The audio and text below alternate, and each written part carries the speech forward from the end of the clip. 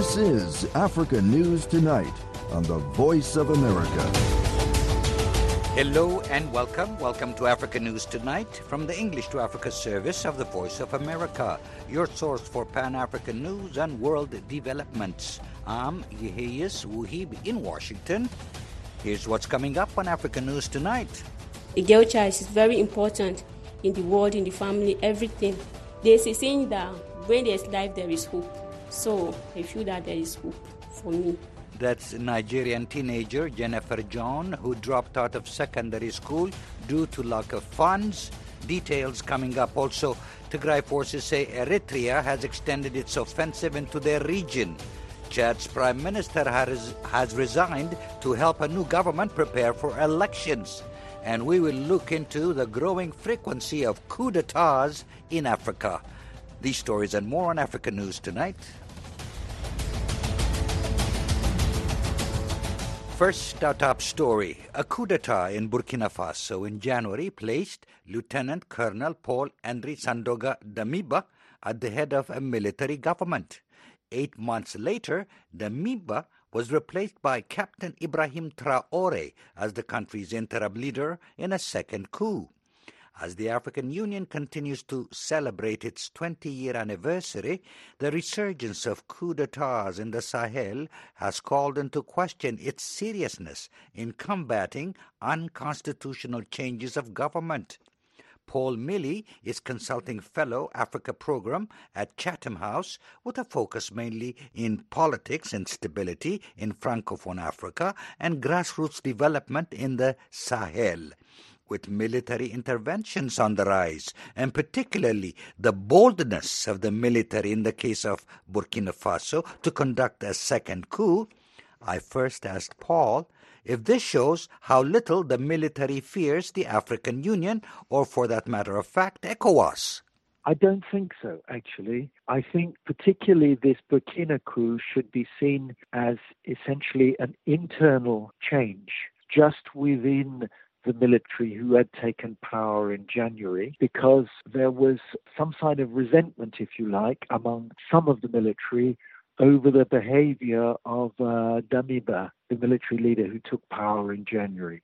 I don't think the soldiers were even thinking about the African Union particularly. I think the most influential bloc in West Africa is ECOWAS, and they very quickly agreed to stay in the framework that had already been agreed with ECOWAS. Now, the test will remain, will they stick with that? We don't know. But if they live up to it, then I think we would see this really as an internal shuffle, an internal change within the military. Has the declining fearsomeness of Nigeria within the ECOWAS system limited its deterrence capability in West Africa? No, I don't think so. I think the culture of ECOWAS has always been one of collective action. Nigeria does not dominate ECOWAS. Although it's much the largest economy and accounts for a very big chunk of the population of West Africa, with after all well over 200 million people, it actually operates and shows respect for the collective decision-making systems of ECOWAS. And that sense of West Africa as a coherent collective region that has a strong sense of West African identity, in which Nigeria may be a very large country but just cooperates with its neighbors, that remains the case, and it has been the case for decades. As usual, the international community, including the United Nations, the Economic Community of West African States, ECOWAS, and the African Union, AU, condemn the military takeovers. But is that enough? Don't you think the region will experience more military coups if the AU and international community are not more rigid in their opposition to the unlawful use of instruments of coercion by the military? No, I think their stance is clear, but I don't think that threatening extra sanctions or a more rigorous condemnation. The condemnation was very clear, but we need to remember that Burkina Faso is one of the poorest countries in the world. If you impose very heavy economic trade sanctions, the people who will suffer wouldn't be the soldiers who staged a coup, but just ordinary Burkinabe people who would then not be able to get basic goods and who would see their jobs, their livelihoods damaged. If you look at the coups that we've had in the region over the last 2 or 3 years, each one has been in a country for a very specific reason. And although in some cases the fact that one coup has happened has encouraged soldiers in another to think that they could act like this, I don't think that very heavy economic sanctions on a country are necessarily the answer. The answer is much more in trying to strengthen political culture and strengthen the core democratic institutions. And Burkina is a bit different from the situation in Guinea, for example. In Guinea, the coup was provoked by the fact that the president who was elected then changed the constitution so he could seek another term. He had thrown political critics into prison. The security forces were committing human rights abuses. And so that created a situation where there was popular support, where the army intervened. In Burkina, it's quite different. No one was questioning the democratic president's legitimacy or, in fact, his following of democratic rules. But his military campaign to try and contain the jihadists proved ineffective. And then in Mali, you have a different situation again. ECOWAS is right to take the slightly longer term view and try and build a culture of cooperation and negotiation to nudge countries back into constitutional democratic rule. That was Paul Milley, Consulting Fellow Africa Program at Chatham House, speaking with me from London. Just days after peace talks to end the almost 2-year-long conflict between the Ethiopian government and Tigray forces were postponed, the Tigrayan leadership says Eritrea has extended its offensive into their region. In a statement yesterday, the Tigray forces said Eritrea's military has launched an extensive offensive in the direction of Rama, Zalambasa, and Sarona towns in northeastern Tigray. They urged Tigray's population to further intensify their campaign of self-defense. Meanwhile, Ethiopian President Sahle-Work Zewde has reiterated calls for negotiations and other peaceful methods to end the country's nearly 2-year civil war. While addressing the Ethiopian parliament yesterday, she also stated that at the same time, the government of Ethiopia will not tolerate any provocation by the TPLF. Hussein Kiflu, a political and social commentator, tells VOA's Douglas Mpuga that Eritrea might have its own reasons to attack TPLF. For Isaias Afwerki, as you know, he's waging this war for 2 reasons. One is to avenge his defeat during the 1998-2000 Badme War. And 2, because by perennially posturing in a state of war mode, that's how he thinks that he can maintain control over Eritreans. If there is no war situation, then he cannot pretend with his endless conscription of Eritrean youth. These are the main reasons that Isaias Afwerki is involved in this war in Tigray. This comes amid postponed peace talks between the Tigray forces and the Ethiopian government.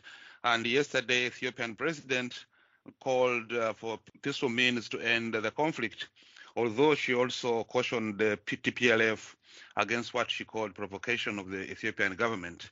Do these mixed messages help resolve the situation? No, it doesn't help at all, because these people, they know very well that what they call TPLF, after all, the president herself and also Abiy Ahmed and company, they were the hirelings of TPLF. They worked under TPLF. And they know very well that TPLF enjoys a huge and tremendous support from the Tigrayan people. That doesn't make it, the way Tigrayan supports TPLF, it doesn't mean that they all endorse TPLF's policy, according to the letter. It's just like the Vietnamese were supporting the Viet Congs. It doesn't mean that all Vietnamese were communists, but for various reasons, because they were not happy with the way Americans were dealing with their situation, so they supported, they rallied behind the Viet Congs. So now Tigrayans, even though they don't endorse all of Tigrayans don't endorse the policy of TPLF. They support TPLF. TPLF enjoys a huge support from the Tigrayans. It is the international community that is also buying this story, and they think that by eradicating TPLF, the whole problem in that region will be solved. But that's not what's going to happen. And where does all this leave the prospect of solving this conflict peacefully through talks? Briefly. The way I see it, there is no genuine desire to end this war peacefully. All they try to do is, whenever they mention about peace talk, it's just to buy time. They are not genuine about it. So I don't think so. There is any genuine desire for peace talk, especially even from the African Union. International community is also showing double standard. While they express concern for Ukraine, they don't seem to care about what's going on in Tigray. Given the humanitarian situation in Tigray, in the present conflict, what chances are there to help the people who are trapped in the region? Currently, with the way the Eritrean regime and the Ethiopian regime, Isaias Afwerki and Abiy Ahmed, are conducting a war of attrition, coupled with the previous problem, Tigray has been blockaded for almost 2 years.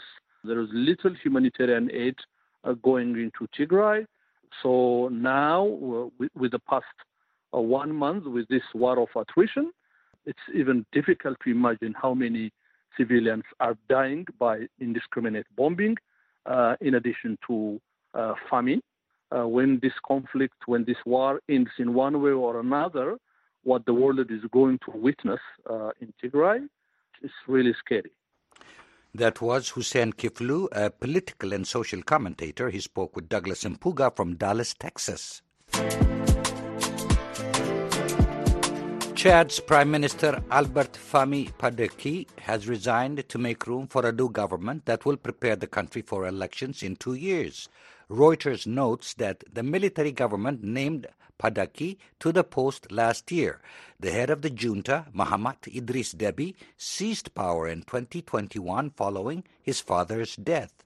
Yesterday, he said a government of national union would be created within days to lead the country towards elections. The announcement follows a forum that ended Saturday, which appointed him as transitional president. The meeting, termed a National Inclusive Dialogue, was boycotted by two of the country's three main rebel groups and much of the political opposition. You're listening to Africa News Tonight on the Voice of America. I'm Yehis Wuhib in Washington. Libya's Tripoli-based government of national unity and Turkey have signed a memorandum of understanding for energy exploration in a contested maritime zone in the eastern Mediterranean, while Prime Minister Abdelhamid Dbeibah defended the deal, citing global demand for gas since the Russian-Ukraine war. The government of rival Prime Minister-designate Fatih Bashagha rejected it. Speaker of the Tobruk-based House of Representatives, Aguila Saleh, called the agreement illegal because it was signed by a government that has no mandate. VOA senior analyst Mohammed El-Shanawi discussed the legal problems facing this deal with Wolfgang Postai, former Austrian military attaché in Libya.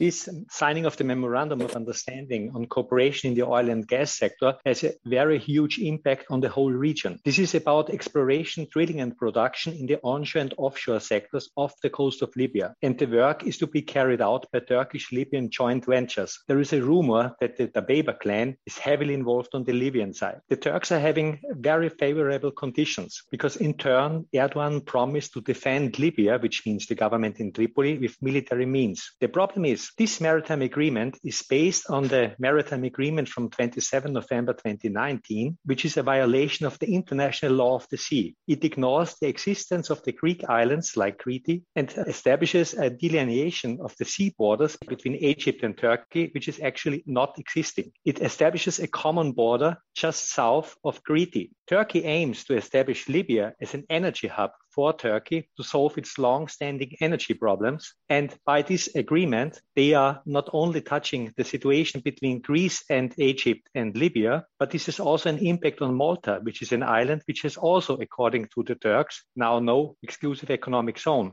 This has also an impact on Italy. Sicily, Sardinia has no such zone. So one must keep in mind, this is not just a bilateral problem between Libya and Greece, or maybe between Libya and Turkey, but this has a huge, wider regional impact. Would that agreement with Turkey complicate the political crisis and the stalemate caused by the two governments in Libya? Yes, certainly. Because as you have explained before, the House of Representatives and Fatih Bashaga are well aware that they can use this agreement to establish an international front against the Dabeba government. I would say if Bashaga would have been in charge, he probably would have done exactly the same. But what might be different is that the conditions that Turkey got from this agreement with Dabeba are extremely favorable for Turkey. This means several people in Libya are claiming that Dabeba has sold out oil wealth of Libya to Turkey. And this could become an increasing problem for Dabeba. Analysts believe the memorandum signed by Turkey with Dabeba has brought the Libyan crisis back to the fore as a source of economic rather than security or political concerns in the Mediterranean basin. Do you agree with such an analysis? Well, I would say this has certainly a huge impact, not only on the economic situation, but also on the political and on the security situation in the Mediterranean, especially in the Eastern Basin. Greece has already announced that they will defend their sovereign rights, even with military means. Egypt is probably ready to join them. So keeping in mind that next year there are crucial elections in Turkey, presidential elections, I fear that we could see some escalation in the sea to the south of Crete next year. That was Wolfgang Postai, former Austrian military attaché in Libya, speaking with VOA's Mohammed Al-Shinawi.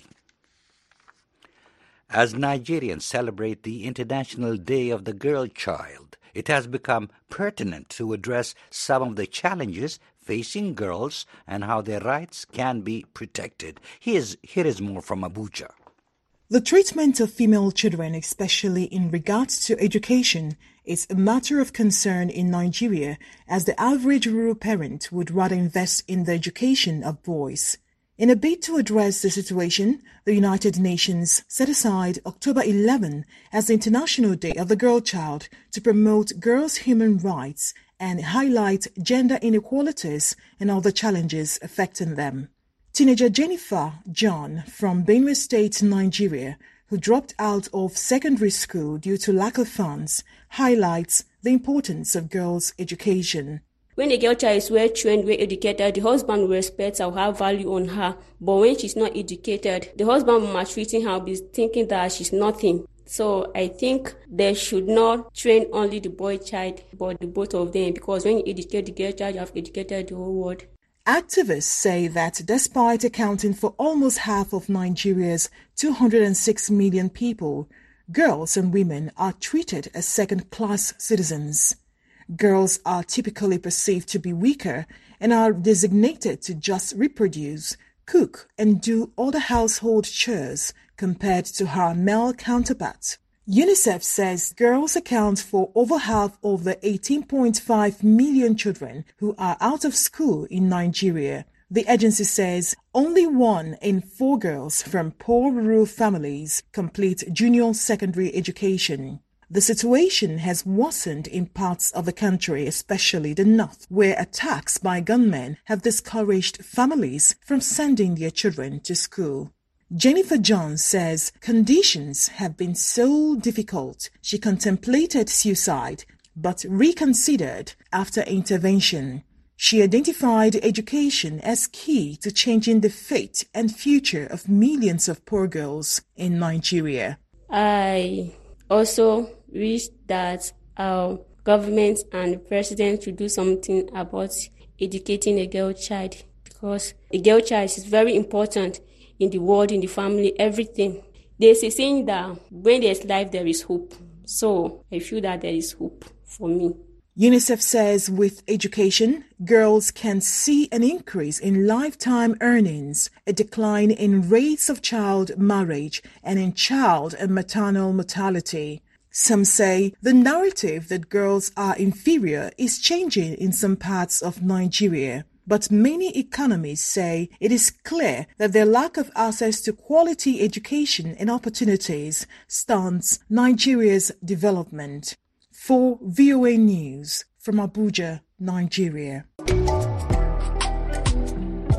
There are concerns that mental health does not receive enough attention among African population despite the high rate of mental illness on the continent.